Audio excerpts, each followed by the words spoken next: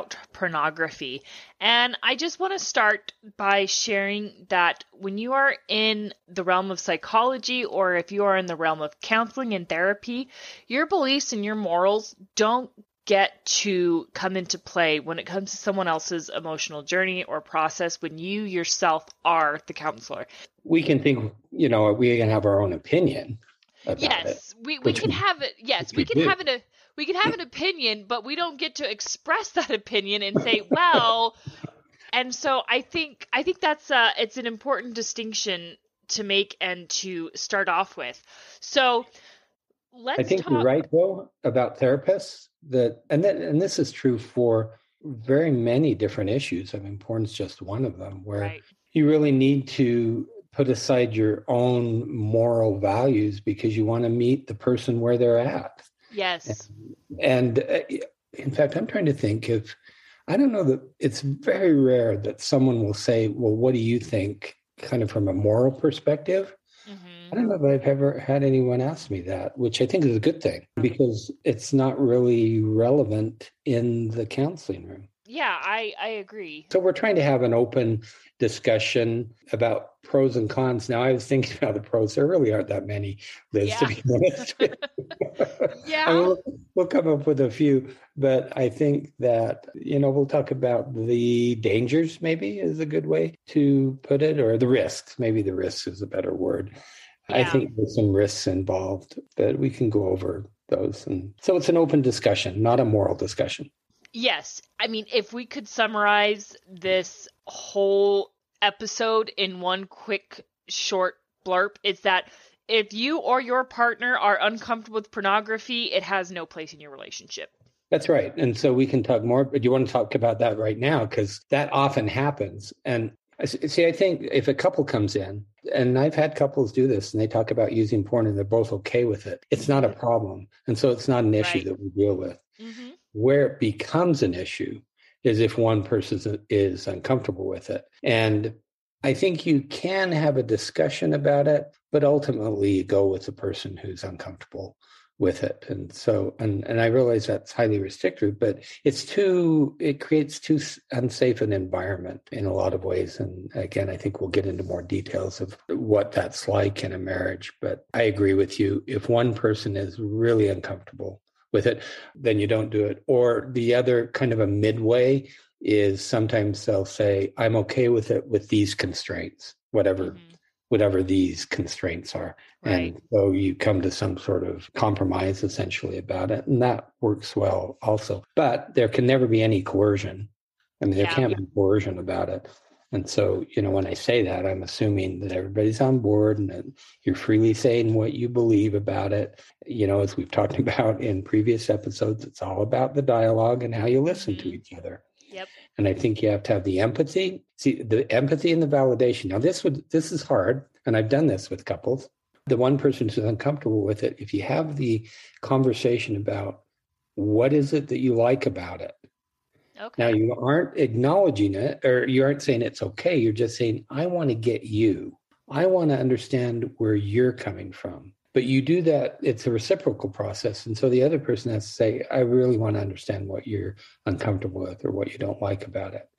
But I think eventually the solution, well, they come up with the solution, but the solution I suggest is you don't do it unless you're comfortable with a compromise. Some people are, some aren't. Right, exactly. And so I think we should take a minute and talk about what constitutes pornography. And I think that's going to be a bit of an individualistic level. And well, you're probably too young to remember the Supreme Court decision on this, or what they said with the Supreme Court. You know it when you see it. That's well, I mean, it's just, but what that's saying is, if I think it's porn, it's porn. If you think it's porn, it's porn. I don't know that there's any definition about it. I haven't seen one. I don't know, but I mean, that constitutes a problem because I've known people who considered women in bikinis to be porn. But so how is that not valid for them? Exactly. And so, but I think it's important that we discuss this and we talk about it. I've also heard people say, if it is arousing to you, it is porn. I have trouble with that definition because I think Okay. there can be a lot of things that are arousing that isn't porn. I don't think that's a very good definition at all. I About guess I guess I'm speaking like if you're watching something on TV that's depicting sex, or if you're looking at something and it's arousing. But I mean, again, these I disagree with that. okay. Yeah, Because I think you can be watching TV and it can be a regular old PG-13 and whatever's happening. Because what arouses us is really what I'd call idiosyncratic, meaning it's so individual. And so yes. I can be looking at something on TV that's not going to make any sense to anyone else. Mhm. And it might be arousing to me. So I don't know that that's a very good definition. And let me give some more context. Okay. This came from my dad, and he was thinking of this from a religious perspective. And so that might play into it.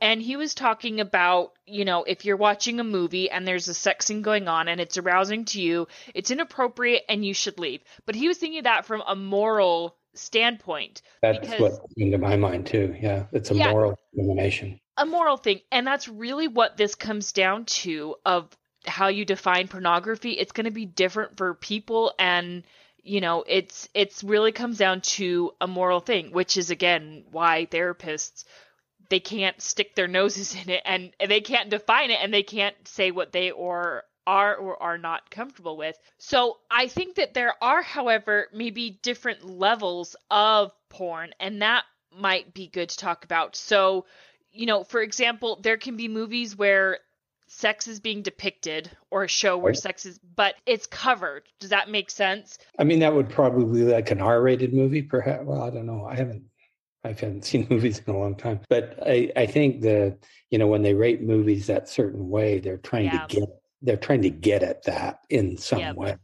right?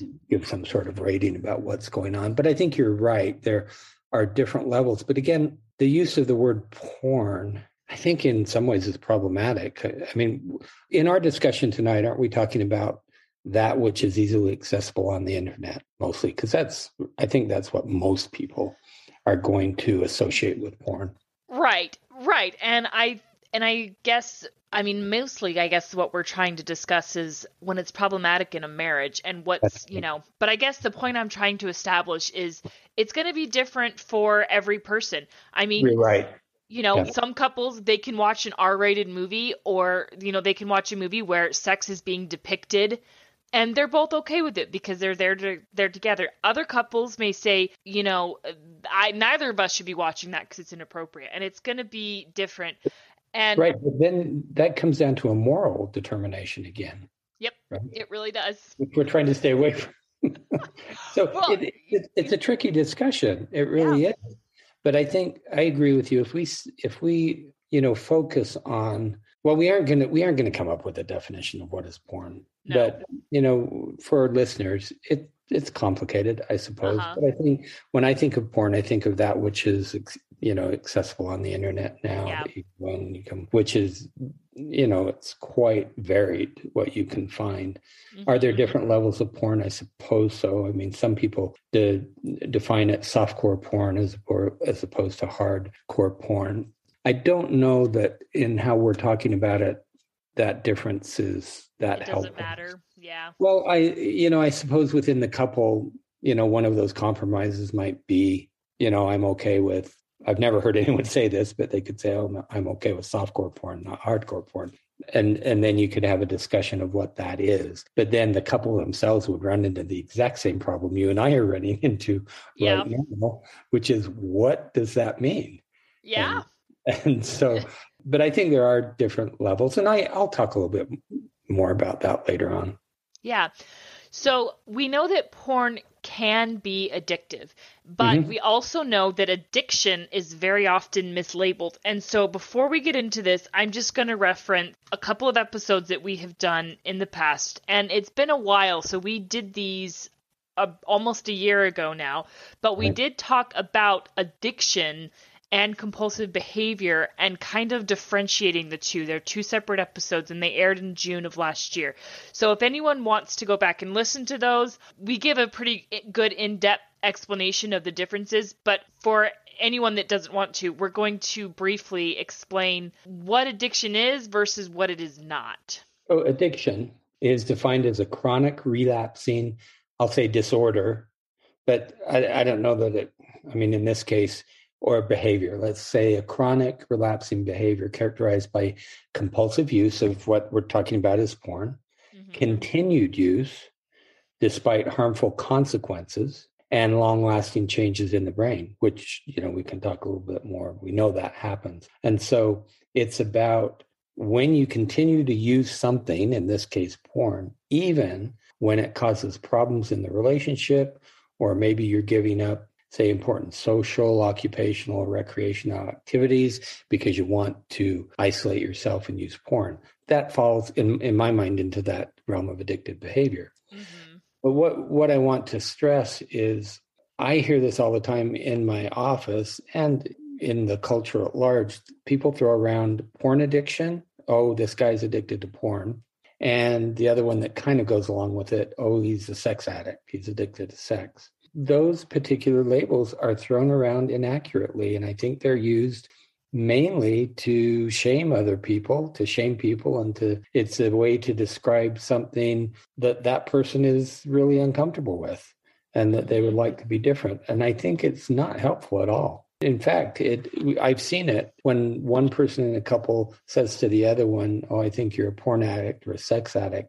It's not helpful at all, because then the discussion focuses on, well, am I an addict or not? As opposed to, I'm uncomfortable with this thing that's going on. And so you divert the discussion from what you really want to talk about to essentially the definition of what's an addict. So are there sex addicts? Are there people who are addicted to porn? The answer is yes. Is that the majority of people who use porn? The answer is no to that. We know that's not true, but that doesn't mean it's not harmful. I don't think you have to fall into that addict category to make it an issue, say, in your life or your marriage. Yes. Yeah.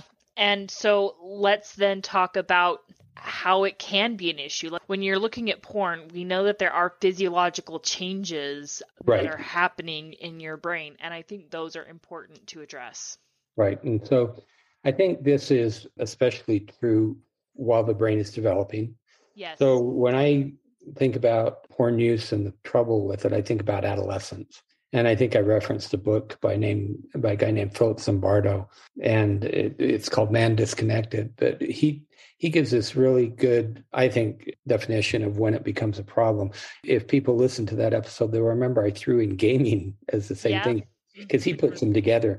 He says gaming and porn become a problem when the person is using it in isolation and in extreme quantities, which to me, that kind of says you're an addict. And I think I think it's easier for adolescents to fall into that category than, say, adults who might start using it. And I think the reason is because it's just their brain is developing. They're making those connections. It's experience that wires our brain. And adolescents up until age 25, their brain around age 25 their brain is still being wired. And so I think that's an especially difficult time to become hooked on looking at porn.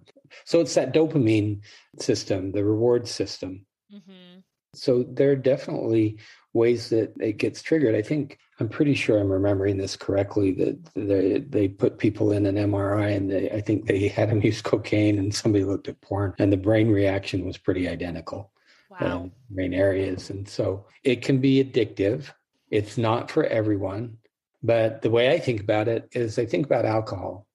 And you think alcohol use in adolescence is pretty dangerous. And illegal. Well, it should be. It's illegal, but it's pretty dangerous as far as the brain is concerned. Yeah. Alcohol use, say, in an adult, a 30-year-old, there are plenty of 30-year-olds who can have a drink socially and be fine. There's a certain percentage of them who are going to be compulsive users of alcohol when it does become a problem, not an addiction yet. And then there's a certain percentage that are going to become addicted to it and become alcoholics. I think the same thing applies to porn use, that there are a lot of people who are going to be able to handle it just fine without, major consequences. But the question is then, do you want to take that risk? Is that a risk you want to take? So it changes your brain. Mm-hmm. Physiologically, I've actually seen a couple of men with this where they have erectile dysfunction because they can only become aroused watching certain types of porn. Yeah. And so their brain has been wired that way. Now, the good thing is over time, you can change that. You can get back to, a normal arousal pattern with another human being.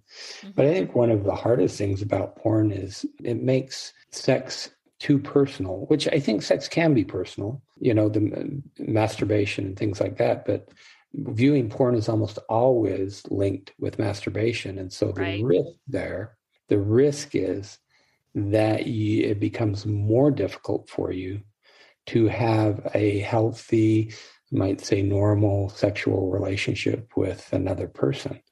And so that's one of the big risks. That I would agree with, because we know that relationships are what make us happy. We like to be in a relationship with the person, and, to have a good, healthy, fulfilling sexual relationship, porn can really damage that. And, as we said earlier, some couples, it's fine. But if it's not fine for either one, then, it can become a real problem. And one of those things is a lot of times women or men, and porn use is directed mainly at men, but there are women who do use porn. Okay, let's take a quick break and we will be right back. Hi there, my name is Maya Acosta, and I'm the host of the Healthy Lifestyle Solutions podcast, where I explore ways that we can optimize our health. I learned about the field of lifestyle medicine, which uses evidence-based approaches to prevent, halt, and in even some cases, reverse disease.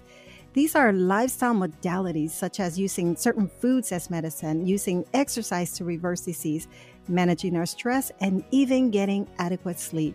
Join me and the amazing people that I get to talk to as I set out to learn how taking better care of ourselves can help us both improve the quality of life and enhance our longevity. Let's get started. Right, and that's increasing. And I think I actually haven't read anything about the reason we think it's increasing. We do know it is. Mm-hmm. However, I would guess maybe it's because it's so readily available and you can do it in isolation without anyone ever knowing you're doing it. So I think that's part of what's going on. Right. But oftentimes one member of the couple, your spouse, they consider it a betrayal because, and that can be a big problem. And I guess this would just be maybe me but I would imagine that they feel like you are including someone else into a very private and special part of our relationship that I don't want anyone else involved in. It certainly can be that, but I think mostly the betrayal is more about the secrecy behind it. Yeah. We've talked on probably many episodes about the importance in good, healthy relationships for what I call transparency. Mm-hmm. And porn use, I would guess the vast majority of the time is not transparent and it's hidden. And so when the other partner finds out, that's what I think is a betrayal.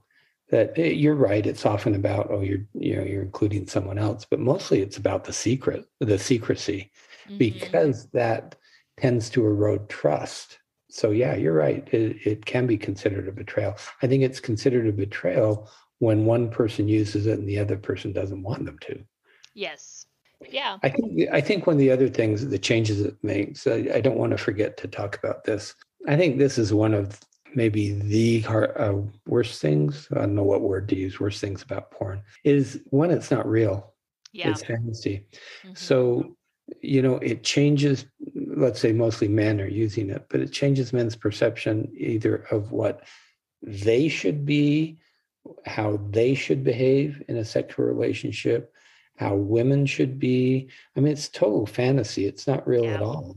Mm-hmm. And it generally, for instance, gives the impression that women are always going to want to have sex with you no matter what, that they are willing and waiting just for you to walk in the door and have sex with them. Mm-hmm. And that's not what, a mutual relationship is about. It's the No. giving. And so what porn does is it takes away, I think, or it makes it more difficult to really engage in that give and take behavior that is so important in a healthy relationship. And so going back to how easy it's so easily available now, and which I think is a problem. There's so many good things about the internet. There are so many really difficult things, I think, Oh, about yeah. the internet. And I Yeah. think this is one of them. And so it certainly is that it's, in my mind, it's all about money. It's, Oh, yeah. how can we make the money? And so you tailor the porn or what you're watching, and there's probably AI and artificial intelligence, which I think we've talked about, that's involved there that kind of leads you down this path, and Oh, yeah. it just reinforces, whatever it is you're looking at, and you get more and more of it. But I think what happens is you then become isolated, might be too strong of a word, but it's easier to have a solo relationship, sexual relationship with yourself and porn than it is to engage in a healthy adult relationship. And that is, as you said a minute ago, what makes us happy is, good adult relationships, and sexuality is part of that. Yeah, it very much is. And, I agree that porn definitely gives a distorted sense of what a physical and intimate relationship can be like. And you don't even have to get into pornography to see what a distorted sexual relationship can look like. I mean, sex is depicted all the time, just on TV, in various TV shows. And, I think you have to be careful when talking or with teens, in particular. I mean, we know that pornography is dangerous for teens. And I should also reference, we did do an entire episode on teen pornography use that you can go back and find, where we broke that down. And so, that's something to discuss before you become sexually active with someone, I think, is what is your perception of sex? What does it look like to you? And, talk to your kids about it, certainly, that it's not like you see in the movies. That's a very distorted image that isn't realistic at all. Yeah, I found this interesting fact. One study shows that approximately 45% of teens who consumed porn did so in part to learn about sex. And Interesting. similarly, survey results also show 1 in 4 18 to 24-year-olds listed pornography as the most helpful source to learn about how to have sex. Now, that's problematic. Yes. Because it's not reality. And so it changes your idea, okay, what am I going to be turned on to? What is, men and women don't look the way they do most of us don't look the way they do in porn, right? And there's a reason that they do that, because I suppose it's more attractive, but it skews your sense of reality in either what you're attracted to or what you should be attracted to in your marriage. And so if that's where people are learning about sex, that's the problem. Now, so someone would say, well, okay, how do we learn about sex? Well, I think you can read about it. I still remember this. So I've been married 45 years. We went on our honeymoon to Hawaii, and we get on the plane, and my wife's mother gives us a book. It's an old book called The Joy of Sex, which I think as I look back, and I think it's pretty hilarious. I mean, two people who haven't had sex before, and so here's this book, The Joy of Sex. Actually, I have to admit it was pretty helpful. So, looking at a book is very different than watching porn, because it's not like they're depicting these unrealistic things. They're actually telling you the how-to. I think also, you learning how to have sex, you have sex with another person. I mean, that's how one learns to have sex, I believe. And I think it's the healthier way to learn how to have sex, is in the context of a relationship. Yes, I agree. A committed and a caring relationship. And it's very important to be open with your partner of, hey, I've done this before, or I haven't done this before. I think that's an important dialogue to have. And, porn is only going to distort that if you're looking at it. So let's talk about the use of porn in sex therapy, because there are sex therapists out there who will recommend the use of porn? And I would imagine that it's under very specific circumstances and it's kind of very specific use. Well, it could be two things. It could be, for educational values, although I think a book would probably be better. Yeah. But again, there used to be in Florida, I haven't looked at this in a long time. It's called the Sinclair Institute. Now, when the Sinclair Institute was first started, that was their whole goal. Okay. So you could say that they were selling porn, but it was very specific about educational. And it was very different than, say, the porn you would look at on the internet today. Yeah. And I actually have no idea if they're still in business or what they're doing. So I think that in that regard, it has been suggested for some couples for educational values. Now, if you're having difficulty, say, with arousal, then often, it's suggested for that as well. But again, both partners in the relationship have to be on board with that. Now, in keeping with that, I don't know if this is going to be helpful for listeners, but I think there are a few companies out there that produce porn that are run and totally staffed by women. Interesting. And so it tends to be a different quality because their demographic that they're after is really more focused towards women, and it's more focused towards, so you have more, say, relationship issues in the movies. It's not just, okay, we get naked and we have sex. It's more from, say, a female's perspective. But I think you still have to be careful with that. And you have to, really check it out and see what you're doing. But there are different companies out there who are trying to do that, because I think a lot of people think there might be some value in, some erotic value is the word I would use, in porn. But the vast majority of what you find on the internet, I was going to use the word disgusting, came to mind. And that's a value judgment. I get it. But, distorted. It can be really harsh. And so I think a lot of people think, well, we can do this in a different way and have it not be quite that distorted. And so, if you focus more on relationships, and I think most of the porn out there, as you pointed out earlier, is really geared toward men.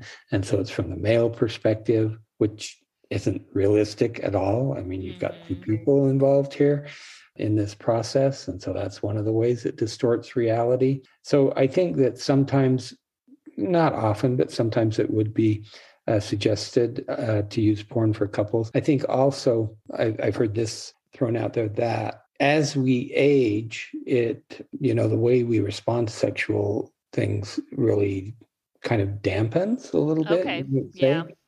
And so, sometimes it's suggested for mature couples as a way to just, because it becomes a mental process. And as you age, it becomes less physical and more mental. Okay. And so it's just a way to kind of spice that part up, spice the mental part up. I think there are ways you can do that without porn, though. I'm not saying that the porn is the only way to do that. Right. And And so there are good sex therapists out there who really deal in this. We have one who works with us. Jordan Rulo is a certified sex therapist. And so I deal with sex, but I wouldn't certainly not call myself a sex therapist at all, because I haven't been trained in that. But so I think there are times when it is discussed as a way to enhance the relationship. Right. And really, what this all comes down to is sexuality is a very, very important part of a relationship. And, obviously the main purpose is for procreation, right? But it's that's that's a moral statement, just so you know. So for some people, it's not about procreation. Now, physiologically, it is. Okay, that's true. Right. So, and so. Well, I think it's fine for us to have, different ideas. I mean, there's nothing wrong with that. Yeah. Anyways, so. Sex, it really is, it's a very important part of a healthy and long-lasting relationship, and it needs to be talked about before and during a relationship. And, I think our podcast is all about mental health. Relationships are a very, very big, important part of mental health. Right. And non-sexual marriages don't do very well. But here's the thing why I think that primarily sex isn't about procreation. Because if you look at the years in which a woman is fertile and able to give birth, compared to how long we live now and are in relationships, it's actually a very short time. And so you're actually in the marriage and in the relationship and having a sexual relationship far longer than when you're in those years when you can procreate. So I realize that sex leads to procreation, which is an important part of it. But I think what's different now is we live a lot longer and we tend to be healthier. And so, people in their 70s have sexual relationships. I talk to people who are in their, 70s who are still sexually active. And so at that point, they've been doing this for 40 years with no thought of procreation. Yeah. And, that is a really good point to bring up.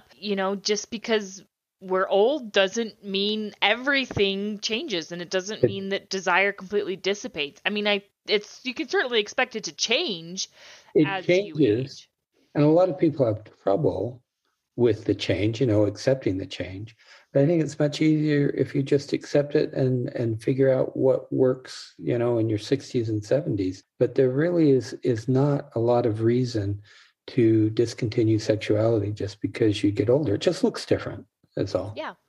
But it's still important. So getting back to the porn issue, I think ultimately you have to be very, very careful with it. And I think it can be a problem because if you're bored, like one of the reasons people use it is, or often men, adolescents, is they're bored. And so they get this temporary spike in their dopamine that feels pretty good. And then you get used to using that to satisfy their boredom. And ultimately, it's not a very good way to take care of that. Go out and do something interesting. Go out and be with people. Go out and have a real sexual relationship with someone.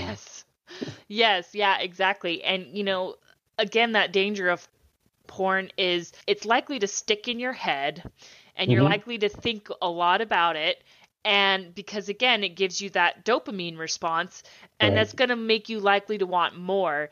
And, that can be a very vicious cycle to break. Just because you're not addicted to it doesn't mean that it's not problematic. And it doesn't mean you're not going to go through periods where it's like, oh, I shouldn't because this is going to be a betrayal to my spouse, but I really want to. Just as I would say to someone who came in and said, well, I get really, really stressed. And so I go home and I take a couple of drinks and that really helps.